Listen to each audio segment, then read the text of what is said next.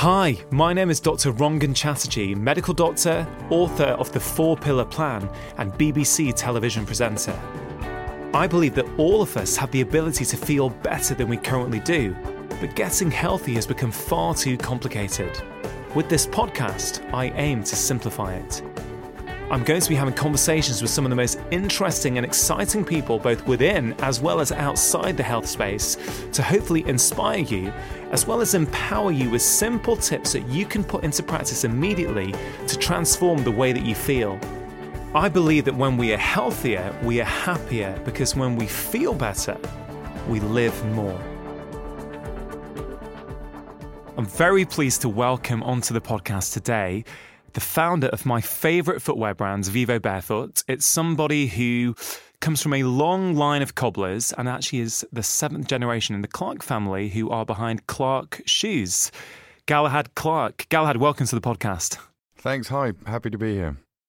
Galahad, I'd love to understand from you why you set up Vivo Barefoot. What was the inspiration behind that? I was never intended to go into shoes, having been more or less born in a shoebox in Somerset. I ended up at university in America, and to cut a long story short, because of one of my favourite music bands, I ended up getting back into the shoe industry. So I was already making shoes when a childhood friend of mine called Tim Brennan, who was a student at the Royal College, came with a pair of Nike Huaraches with the sole cut off, and he'd stitched a tennis racket cover on in place of the sole and said to me, look, this is the way shoes should be made. And for whatever reason, I just instinctively loved the idea, less shoe, more you, and then started a long journey of development to what has become Vivo Barefoot today. Wow, what a story. So how long ago did that happen? We're now in 2018. When did that tennis racket shoe first come about? It was like a sort of Indian moccasin, a big Nike shoe that had been turned into a sort of Indian moccasin. And this was in the mid-2000s.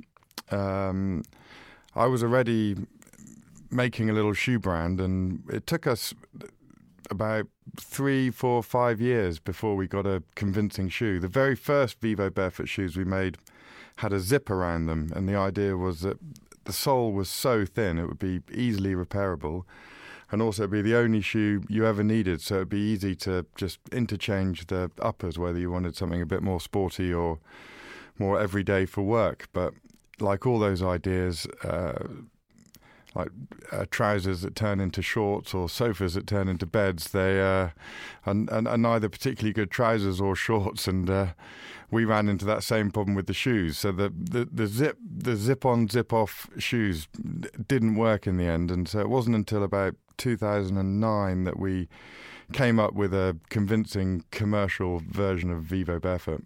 Wow. And how is the brand going? How are people responding to your and Vivo Barefoot's philosophy around shoes? Well, I got into it instinctively. I grew up in the countryside, spent a lot of time running down to the sea, and just loved a barefoot state without understanding much of the science or education behind it.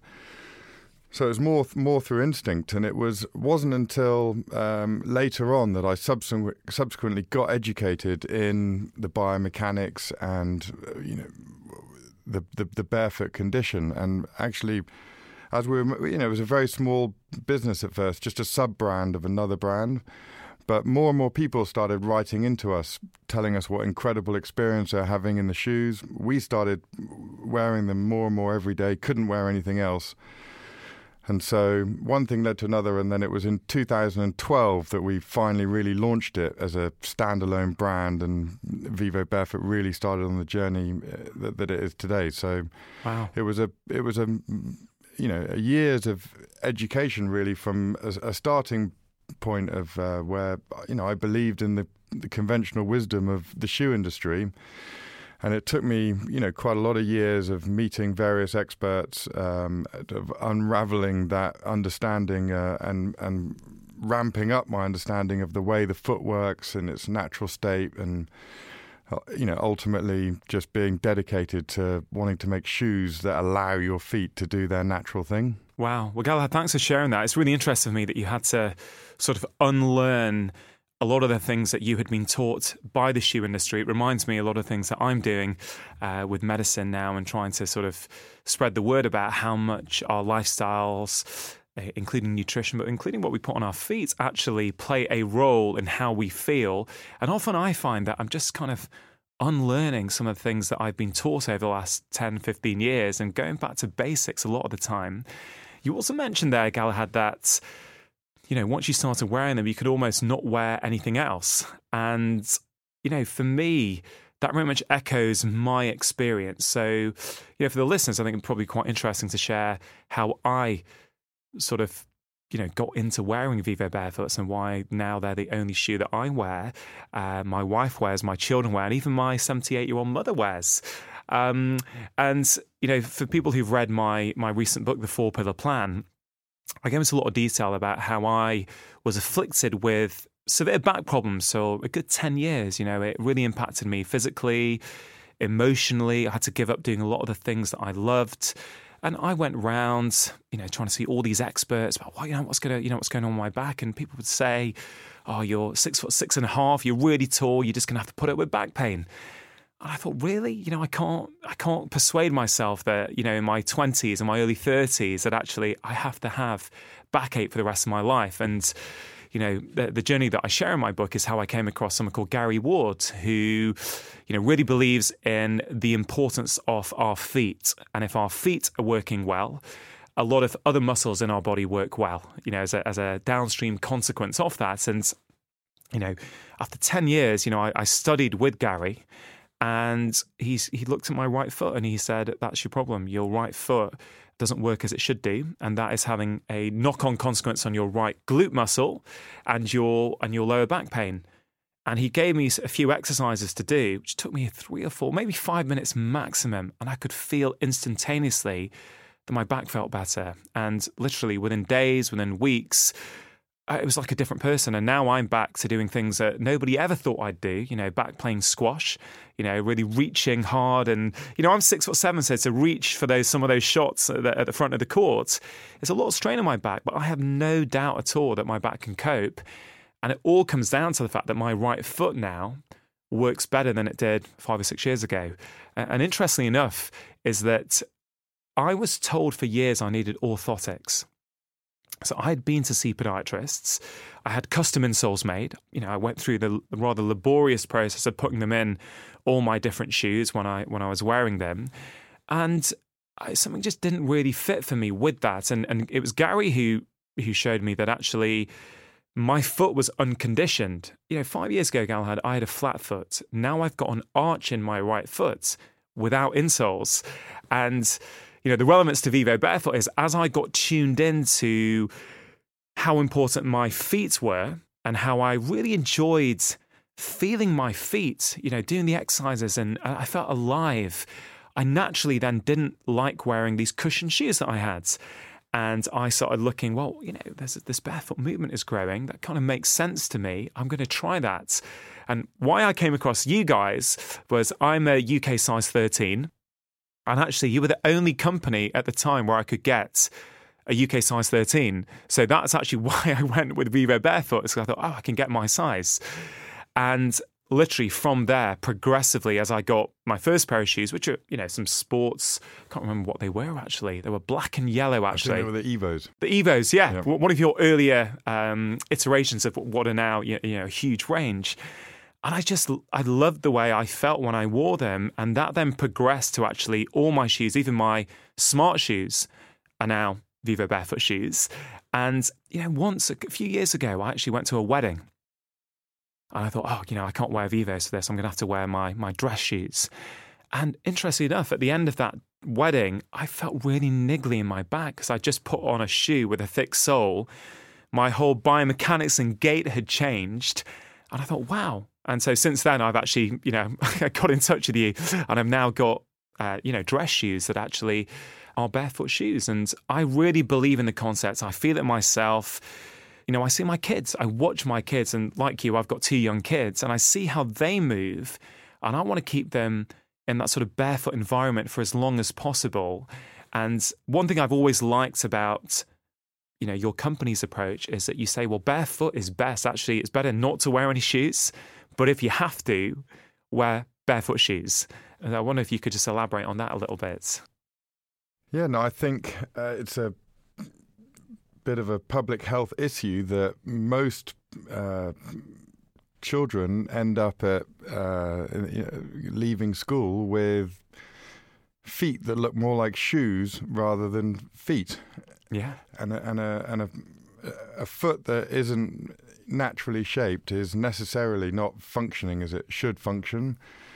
And most kids then pick up, bad movement habits by wearing padded or heeled shoes, sitting around on chairs all day long, and thus endure a life that, almost inevitably, and the majority of people end up in some sort of chronic pain later in life. And it can be easily avoided by just letting the foot develop naturally, letting the foot look natural. I mean, just to let you know the sort of what we're up against, I spent some time with a famous kids shoe designer the other day who designs for some of the biggest shoe brands in the world, in the UK and Germany and France. And we were discussing the importance of letting a child's foot develop naturally, and a strong, wide foot being the basis of the healthy kinetic chain, as you've been talking about. And she said, yes, but we deliberately design children's shoes so that when they're older, the feet don't become too wide. Like she said to me, look, have you ever seen anyone that's never worn shoes before? They have these big, wide feet and all the toes are splayed out. I said, yeah, that's what a foot looks like. And she said, yeah, but we deliberately design children's shoes so that they don't become like that, so that when they're older, they can fit their feet into nice leather shoes. And I said, are you really, is that really what you're telling me about that? And this is, someone that designs shoes for the leading comfort shoe brands in Europe. And then she said, and the other thing is that, in Germany, it's slightly different to in Italy, which is slightly different to in UK. There are different shapes. I said, well, what do you mean different shapes? So, yeah, the foot shapes are different in Germany, and the fashion's different. So we have to have different shapes for these different countries. So, I think without even realising it, the modern shoe industry is literally deforming children's feet. And, if you, as most people do, end up with feet that look more like shoes than feet, you end up paying for that somewhere up the kinetic chain. Yeah, I absolutely agree. It's a huge problem. And as I say, I had my own personal experience with this. I don't think as a doctor, as someone who sees people coming in with pain a lot of the time, and trying to help them get to the root cause of that, I used to send people to podiatrists. And again, I'm not saying there's an issue with that necessarily, but, as I say, 5 years ago, my right foot was flat.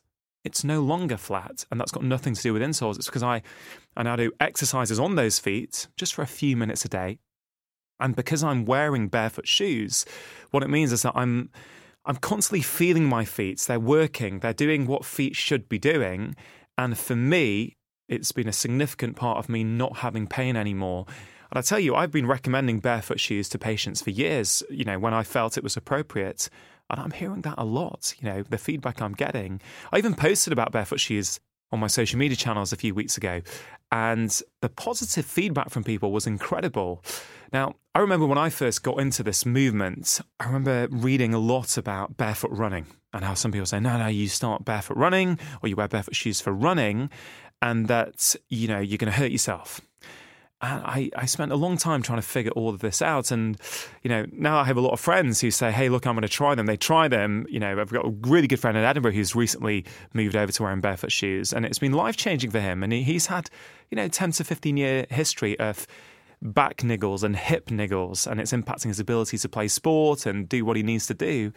He's just already felt that he walks differently now that he's in a barefoot shoe. He's lighter because if you don't have a huge amount of cushioning under your heel, actually you can't slam your heel down against the pavement because it hurts. So you modify the way that you walk, And I think that's absolutely beneficial for many of us. And I think if people haven't tried it, they would be surprised with how they feel. But the issue of running is, for me, if you've spent your whole life running in cushioned shoes and you're used to really, heel striking very heavily, I think, if you just suddenly change to barefoot shoes without any sort of preconditioning, I think, yes, you can get injured. But I don't think that's the problem with the technology, or the lack of technology, I should say. It's the problem that actually your movement mechanics, have evolved around you wearing cushioned shoes. So actually, if we don't put kids in those cushioned shoes in the first place, when you watch kids run, actually, they're very few of them that I've seen actually strike with their heels. Is this something that you've come across? Has there been a backlash against these shoes from certain courses at all? Yeah, look, the foot is, as you know, is an amazing bit of kit with 26 bones, over 100 muscles and tendons, and 200,000 nerve endings, the same as your hands. So they're designed to be a sensory organ and a feeling, moving, sophisticated thing, almost like the hand. And the best way to see natural movement is to look at a 4-year-old running around a swimming pool on a hot summer's day. They're completely barefoot. They're running as fast as they can. They're laughing, having fun, jumping in and out of the water on concrete. And, what you notice is that as we all know, we're born with huge heads on long, spindly spines. And they have no choice but to put their head directly above their hips, directly above their feet, making lots and lots of little steps.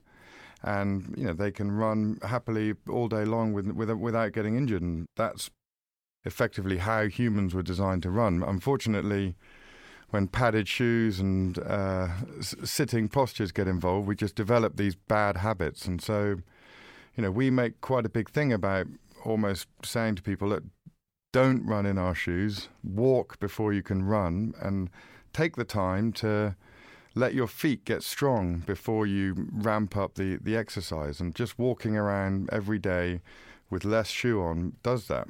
Yeah. It's a simple thing of, if you don't use it, you lose it. But when you start using it again, it's amazing how quickly the foot does regain its natural shape, how quickly the muscles get strong again. And just letting gravity do its job with every step. And as long as you're taking lots of steps every day and not just sitting around, then the foot transforms itself so quickly. Such an amazing bit of kit. So, we spend a lot of time just trying to encourage people to, almost not think about running, but just start day by day, step by step, and just walking. And frankly, if you're not injured running, then whatever shoes you use to run in half an hour a week is much less important than how you're using your feet in your everyday life. Yeah. So it's all about just, under low intensity, using your feet in the natural way, and it's amazing how quickly they'll gain their natural shape. And yeah, it's amazing, isn't it? It really is. I've noticed actually that, on my Instagram, when I post anything of me working out, it's often in the garden or in a local park, and I am barefoot most of the time when I can be. Even in my book, there's a photo of me out with my kids in my garden in the Move pillar. We're all barefoot because I've always been of the opinion that my kids will probably do what they see me doing rather than what I tell them to do. So I think if Daddy's telling them about, try and stay barefoot as much as you can, let's go out and play, let's go and climb barefoot. I think it's much more powerful if Daddy is also barefoot at the same time. That photo in my book gets a lot of comments, actually a lot of feedback. But when you were just talking then, Galahad, it made me think about how various things are normal in different cultures. So, my parents are Indian immigrants. My dad came to the UK in the early 60s, and my mum came in the 1970s. And, in Indian culture, you don't wear shoes in the house. So it's very normal that, you take them off outside the front door and you are, barefoot in the house. That's just what I grew up with. And even when I go to my friends' houses where they don't have that sort of requirement, I do actually just take my shoes off when I come in because it's just what I've always done. And then I think, well, actually in British culture, or certainly a lot of my friends and their families, a lot of people sort of get up in the morning and as part of getting ready, they wear shoes. And even if they're just in the house all day, they will be wearing shoes in the house. So, I just think culturally also different communities do different things with their feet. And I wonder sometimes about the downstream consequences of people getting into shoes all day, every day, so early on in life. But then the other thing I used to do, Galahad, which you might find interesting, every other summer, I would go with my mum and my dad and my brother to Calcutta, which is now called Kolkata in India. And, interestingly enough, a lot of people in India, certainly a lot of the people around the house that are, certainly with my memory, we were barefoot all the time. And even when I go and play football with my cousins, I remember I was about 8 years old and my little cousin wanted me to come and play football with him and his buddies. And we went down and played barefoot. And this is something I wasn't used to in the UK, but I was out there with, my cousin and his friends in India playing barefoot. And, it's interesting that a lot of the population in India can actually squat for hours on end to do things because that's a part of what they do. As you say, use it or lose it. And I guess the way I put it is that we are untraining our body's natural innate ability to function efficiently. I watch my kids, I watch other children, I watch the way that they move and I watch their feet. I think, well, why are we shoving these feet in big cushioned shoes and we're compressing them? And, you extend this on later on in life, we've got a huge problem with bunions. And I think how much of that is to do with the fact that we're shoving our feet into narrow shoes. I don't know if you've got any thoughts on what I just brought up there. Yeah, I mean, almost entirely to do with shoes. The modern shoe phenomenon is only a few generations old, whereas obviously humans have been moving around the earth for thousands of generations. Probably one of the first tools humans ever invented were shoes. And, we're lucky enough to work with a group in the Kalahari, a bushman that's still making the original hunting sandals out of eland skin. And, unfortunately, humans don't have hooves or pads, so we had to come up with foot protection.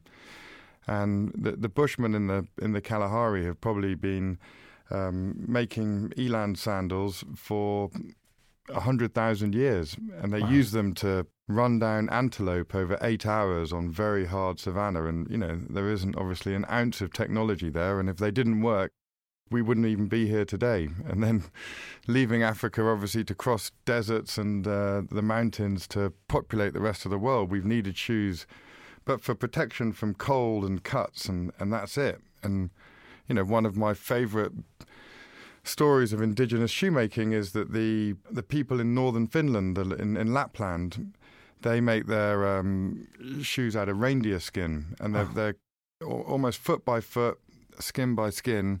They're just a very simple 1 layer thick reindeer moccasin, basically, and then they wear them with no socks, and they just put a little bit of hay in for insulation. And they're 50% warmer and 50% lighter than any modern shoe exists. And there's now an old wives' tale almost in Lapland that because there's been a lot of funding, and the rich Scandinavian countries have sort of looked after their indigenous people and sent up a lot of fashionable modern shoes. And I was lucky enough to go up there last year. And they were saying that there's an understanding that when you're starting to feel your knees or a bit of back pain, just go back to wearing the traditional reindeer skin moccasins. Wow. And it will clear up. And they couldn't quite make the connection. But it's amazing. The point is that, humans have made shoes for, literally over 100,000 years probably. And, for all but the last few generations, those shoes have allowed the foot to do their natural thing. And it's only very recently that all this modern technology and new shapes that... but, that extends out beyond just footwear and shoes. If you think about the food industry, you think about how we've eaten a certain way for hundreds of thousands of years. And then in the last 50, 100, even 500 years, things have dramatically changed. And it's having a consequence. And it is interesting in how many different spheres of health, going back to basics, going back to the way we have done things for, thousands of years, hundreds of thousands of years, is often the best solution. Modern tech isn't always the way to help us. Funny enough, modern technology and science is helping us understand that. Exactly. So there's a real irony there. We need modern science to prove why what we used to do was so beneficial. You said something about this tribe in Africa, about that they would walk across, very, very hard savanna. Does anyone ever come back to barefoot shoe manufacturers and say, hey, look, I understand what you're saying, but, we didn't have all these concrete and tarmacked roads and pavements in the past. So does that deem your argument or your philosophy less relevant? There's, plenty of research to show that the hard-baked earth of Africa can be just as hard as concrete. There's research to show rickshaw pullers in India who run around completely barefoot on hard cobbled roads have some of the most perfect feet in the world, and no movement problems at all. And there's also, research to show that walking around in padded shoes in a concrete world, that part of the brain that is designed to get vital information from every step, from the 200,000 nerve endings you have in the soles of your feet, the brain literally starts to atrophy and is sort of linked to Alzheimer's and brain degenerative diseases because, as we were saying earlier, if you don't use it, you lose it. And the body is designed with each step to get vital information from the feet. There's so many nerves there, aren't there? You're getting so much information to your brain when you can feel your feet. And if you cut that off, then inevitably vitality goes down. Well, so anything you cut off from the human body, there is a consequence. We're very adaptable. We can, we can adapt to lots of things. So if we no longer feel our feet, we switch off those nerve signals. We're not getting them, and we will replace that with something else, or we just lose it. Interesting you say about those sort of nerve signals that go to our brain. I tried something with my mother recently, who is, she's in her late 70s and a few balance issues, and, she's got a scoliosis in her back, which is a curve in her back. And a few years ago, I thought, well, she's got these thick cushioned shoes to cushion her and protect her feet. But I thought, well, actually, it doesn't really make any sense, because the more my mother can feel her feet against the ground, the more what we call proprioception, the more awareness of where her joints are in space, the more information her brain's going to get. So I got her a pair of Viva barefoot shoes. And I said, Mum, just try wearing these, when you go out, even in the house if you want to. If your mum would always wear slippers in the house, and her feet were quite sensitive. And her balance improved. Almost instantaneously, her balance improved. So now she's got about 6 pairs. And that's all she'll wear, because once she puts on her old cushioned shoes, all the modelling or the modern, protect your feet, will give you all the right cushioning, she just can't feel the ground anymore. And so I really find it incredible how, whether it's with my children, and I insist that they're either barefoot or they wear Viva barefoot shoes, they don't have any modelled shoes at all, any cushioned shoes. And it's because I passionately don't want them to have to do what I've had to do, which is in my 20s and 30s, unlearn what I already knew how to do. Yeah, me too. But also, you go to the other extreme. My mother in her late 70s, who has, she grew up in India, so her feet, I am sure, would have been tip-top perfect until she probably came over here and started wearing modern footwear. Her bunion, all these things are improving just by the fact that she's actually using her feet again. It's incredible. Yeah, the change happens so quickly both ways. We've seen it in the Kalahari with the Bushmen, who starting to get sort of Western, second-hand hand-me-downs. And it's incredible how quickly their feet go from a natural state to something that starts to look more like a shoe. And then as soon as they start going back to wearing their traditional sandals again, how quickly the feet correct themselves. And I'm sure the same with your mother, and I'm sure her feet are also getting stronger again. Yeah, absolutely. What we always say is, it doesn't matter what you do and how you do it, having stronger, healthier feet is better for you. And what I tell you what's remarkable for me is that we talk about, when we talk about these concepts, people talk about the modern world, and what you just said about how hard the African savannah could be compared to concrete or tarmac. That's incredible to hear. But, I'm a huge, fan of squash. Squash is a game that I used to play very competitively, but I had to give up when my back went. And, I spent the large part of my 20s and early 30s not playing anymore, the game that I love. And when I when my back improved, when I started doing foot exercises and wearing barefoot shoes, I thought, okay, this is fine for general walking, going to the office, even in the gym. I thought this is all fine. But, when I play squash with all that sort of lateral movement side to side, I have been conditioned from a young age, you need the right cushioning, you need the lateral support. But you know what? About 2 years ago, I thought, my feet feel really strong. So I actually got your, I think it's the Motus, the barefoot, when you've got the Velcro strap on. So you just got a bit of, I don't want to use the word stability because that makes me think of modern footwear. But I've gone to playing squash now with those. I have no problem at all. And my back feels perfect when I come off the squash courts. And, I used to sprain my ankle a lot in my teenage years. And I wonder how much of that was, on the squash court, I wonder how much of that was to do with, my cushion and my modelled, sporty, high-tech, quite literally, the brand's high-tech, and it was the high-tech squash shoes. I wonder how much that affected my movement mechanics. Well, it's funny that Tim Brennan, who was my friend that brought the idea of Vivo, who's really the inventor behind Vivo, he's a passionate tennis player, and it was through Alexander technique, which is sort of postural alignment therapy, and he always did it barefoot, that he realised that perhaps his shoes were the problem of why he was getting injured playing tennis a lot. But I would like to stress that we really don't recommend going straight to sort of intensive sport with barefoot. Take it easy. Start in your everyday life. Just start, like you're saying, walking around every day. Yeah. In your home without shoes on. Start wearing less shoe every day. And when you feel your feet are getting stronger, then slowly add sport. But I think there's no question that it will end up in elite sport, and you can already see in basketball that the shoes are getting less and less supportive and thinner, and yeah, I would echo what you said, Galahad. Just to clarify for people listening to this, I didn't just suddenly go and start playing competitive squash with barefoot shoes. I spent good 2 or 3 years doing exercises. I started to feel stronger. My back felt better. It was a natural progression for me. So I'd absolutely say, hey guys, look, if you're interested, just start by being barefoot more. Yeah. When you get home, take your shoes off, go in the garden. Obviously it's February at the moment in the UK when we're recording this. It's not ideal, but you can actually get out there in the garden barefoot.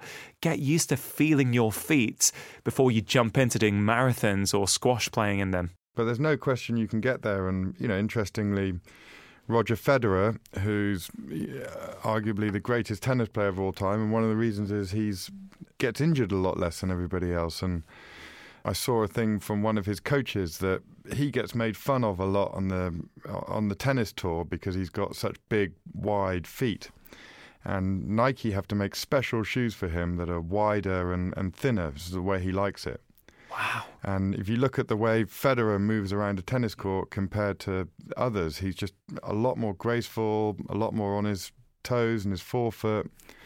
And, the coach was saying that, one of the, big things around Federer compared to the other players is just the health of his feet and movement pattern is just, completely different to the others. And, look at him winning Grand Slams now, almost older than anyone's ever won them before. It's incredible. And actually it makes me think, when they are making fun of him, I'm sure his Grand Slam record is quite a good way of kicking back against that.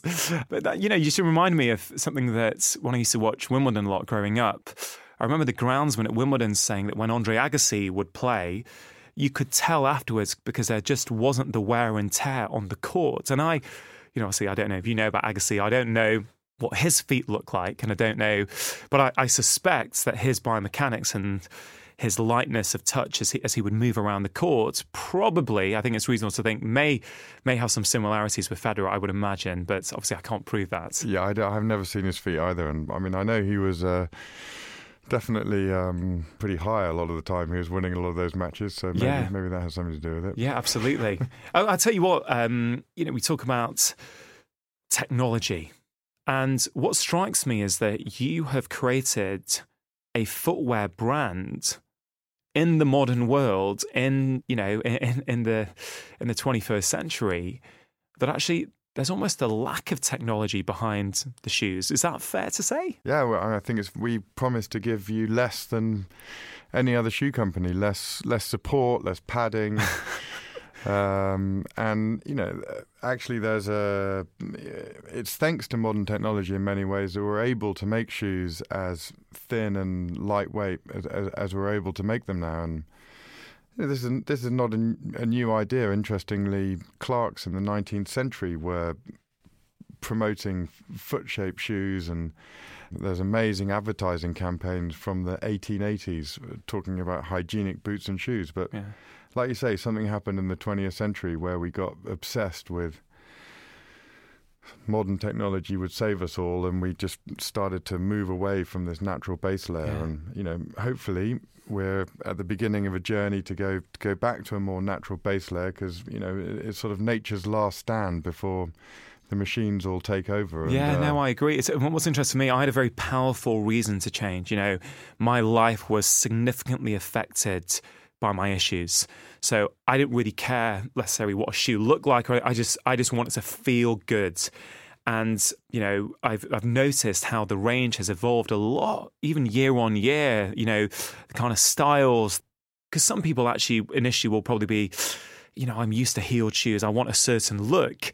And I guess you're up against that a little bit. But I've noticed how you guys are really trying to make the shoes that actually look really great as well. And, my wife, for example, she probably didn't have as powerful a reason as me to change. And as I was getting into this movement, I was saying, hey, babe, you should be wearing this stuff. It feels great. And she was a little bit resistant at first. But over the last couple of years, she's transitioned to pretty much exclusively wearing Vivo Barefoots now. And she's got to the point as well, when she doesn't, on a particular day, she wears one of her old shoes, her cushion shoes. She's got niggles in her back and her pelvis and her hip at the end of the day. And that in itself is motivation to go, you know what, I kind of like feeling good. Is this something you hear a lot? No, I mean, look, first of all, I want to give a shout out to my cousin and partner, Asher, who's the head designer of Vivo. And, he's done an incredible job to make the shoes look better and better. And, we're very proud about a lot of the shoes we make, and we're really into it. We're cobblers, and we want to make the best shoes we possibly can. But, with this very strict principles that they're flat, they're wide, they're with very, very thin soles to allow the foot to do its natural thing. But I think even he would admit that we've still got a little bit of a journey to go with women. It's obviously a lot harder with women to convince women that it's a sexy thing to wear flat, wide shoes. And we've actually just recently hired some new ladies to help us really, get into this more. We're on a never-ending journey to get that right, and we want to make these shoes as attractive and wonderful for as many people to wear as possible. And making it easier for your wife to make the switch and many others is a big goal for us. Hey, well, look, I really appreciate the work that you are doing, and part of the reason I put this podcast out is I want to talk to health experts, but I also want to talk to people, personalities with interesting stories, business people who are creating things that are significantly improving the health of many people. And I think your brand and your company is absolutely doing that. And, I absolutely wish you all the best with that. It's changed my life and my family's life. And I hope, as your brand evolves, you're going to help to transform, I think, the health of thousands, hundreds of thousands of people around the globe. So it's hugely inspiring for me. So thank you for all that. So the other thing that really inspires me about what you are trying to do is that there seems to be a real ethos behind doing things in a sustainable way, in a way that's really good for the environment. Can you tell me a little bit about that? Yeah, no, thank you for that. And, look, Vivo was not my invention at all. And I'm just lucky to be in the right place at the right time to have the chance to carry this mission. But, I think any young person in business today cares about sustainability. And, ultimately, sustainability means a lot of different things to a lot of different people. So we like to start with a definition of sustainability. And we love one from an American guy called John Ehrenfeld, who said, sustainability is about allowing humans and other life to flourish on Earth. There's a great word, flourishing.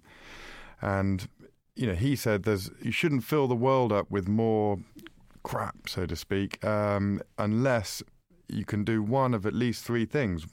products should make us feel more human. They should help us connect more with nature, or they should help us ask environmental and ethical questions.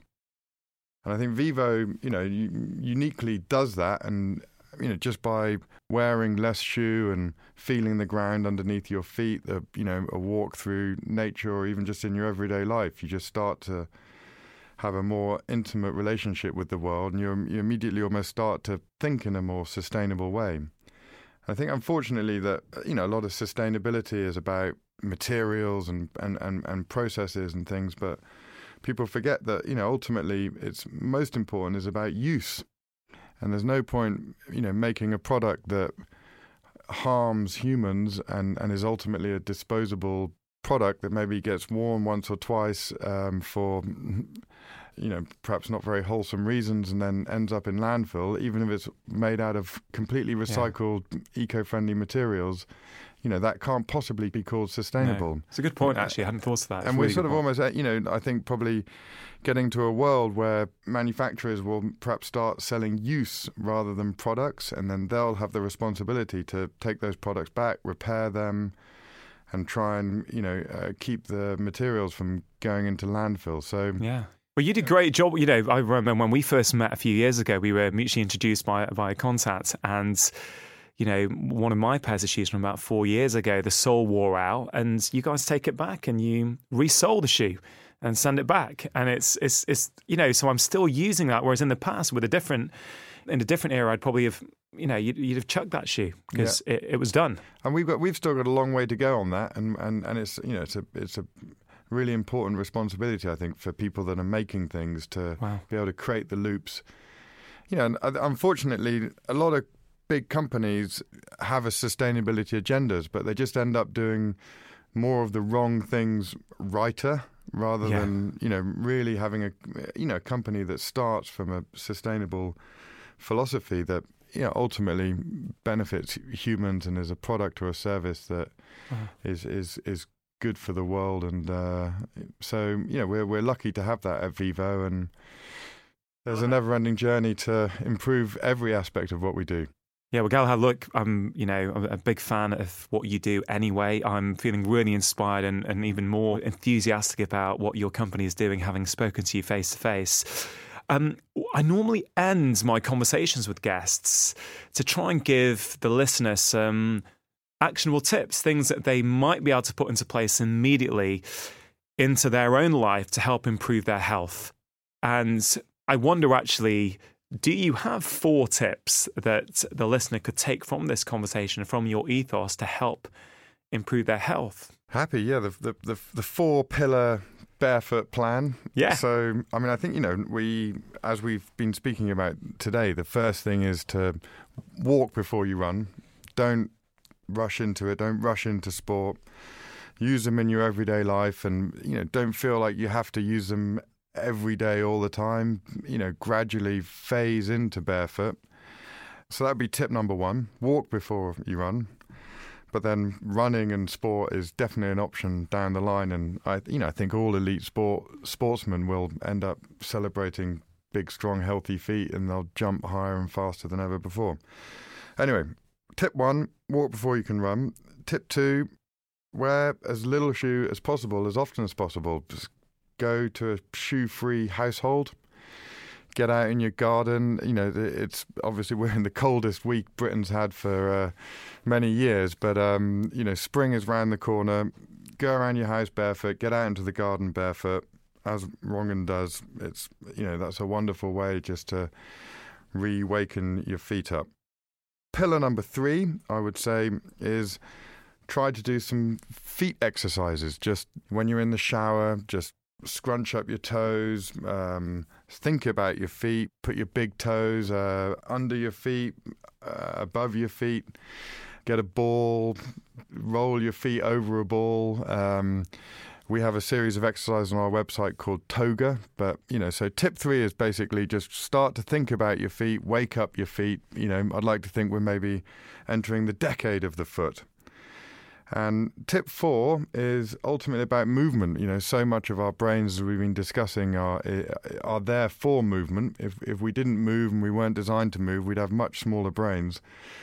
So move more. And, one movement that is forgotten in Western society is squatting. And squatting's really good just to get flexibility back into your ankles, get flexibility back into your hips. Even balancing on things helps with hip mobility. So tip 4 is just move more. And try and include, some things that, maybe you don't do on a regular basis, like squatting or balancing. Yeah, well, thanks for that, Galahad. I think for people who don't use their feet, who are used to being in thick cushioned soles for the majority of their waking lives, even just getting a bit more barefoot and actually starting to pay attention to their feet, I think would have a huge impact. And the other question I often ask guests is there one book that you would recommend to the listener to sort of help shift the way that they think potentially? Yeah, I mean, look, there's a famous book that was written about 7 or 8 years ago. And it's a confusing title based on what I've been saying, but I'm going to have to say Born to Run by Chris McDougall. First of all, it's a gripping read. It's a really fun book to read. And second of all, it just has a lot of really good science in there about this journey. And I think, if you read it, you'll enjoy it, and you'll also start to think about your feet more. And yeah. Galahad, I read that book. I can't remember when it was, but it's got pride of place on my bookshelf in my study. It made me smile, it made me inspired, and it no doubt contributed in some way to this journey that I'm on. So, yeah, I think that's a fantastic recommendation. Anyone listening who's not read that book, I strongly recommend that you do. Galahad, I really appreciate you making some time out of your busy schedule today. I think the listener will very much enjoy that, and hopefully we will have persuaded a few more people to start paying more attention to their feet. Thanks for your time. Thank you. No, it's a pleasure, and thank you for all you're doing on a much grander scale to really start to transform health in the country. Thanks. You're an inspiration, and we're very happy to call you a friend and a supporter of feet.